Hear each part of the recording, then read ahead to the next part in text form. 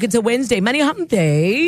Money Hump Day with Mateo Juaripe. On 947 Drive with Tundo. I mean, Mateo, this is just absolutely bizarre. U.S. Bank of America has been slapped with a $250 million. So that's like 4.7 billion rands.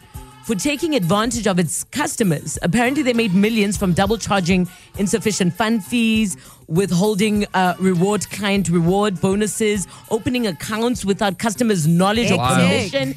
That's the wild, wild west. I mean, hopefully we don't get anything like this in South Africa. You know what they rely on, Tando, is the fact that we don't go through our bank statements. Like, even when we have banking on our apps, nobody really does go through their bank statements. But we'll go and scroll through Instagram and even take screenshots for receipts and That's true. We're so invested in that stuff, but not so much in our own money. I mean, look, in our defense, it's so hard to keep track of what the bank fees are. They're constantly evolving, constantly changing. So even if you do check your bank statements, you don't know if that's the right amount.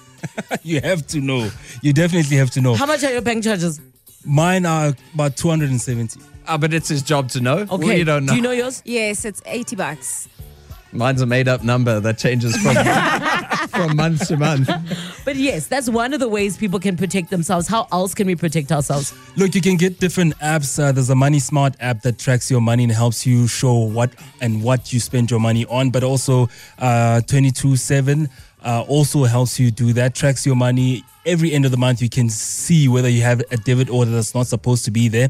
There's two fraudsters that were arrested last year, UK gentlemen that was arrested for charging South Africans 99 Rand per debit order. Now, because it's 99 Rand, it doesn't show as a bank notification. They made about 250 million Rand from that scam. From 2018 to 2020, nobody knew what was going on. And if you're not checking on your bank statement, you're not going to pick it up. But luckily, the Hawks did arrest them. Sure. And that syndicate was now put away. But the whole sense is that as you go through your daily spend and everything, but at the end of the month, make sure you do check because these things do come through. Luckily, there are new technologies from the banking sector like Debit Check, which actually asks you whether there is a debit order you're expecting. And if you don't okay it, then it doesn't happen. So at least some technology is helping us in terms of tracking our money. I think it's scary because we're always expecting fraudsters to be like third parties, right? And not necessarily your actual bank and them changing what, they should be charging you or double charging you or whatever it is. But yeah, thanks. Good looking out. Mateo Juaripe on Money Hump Day.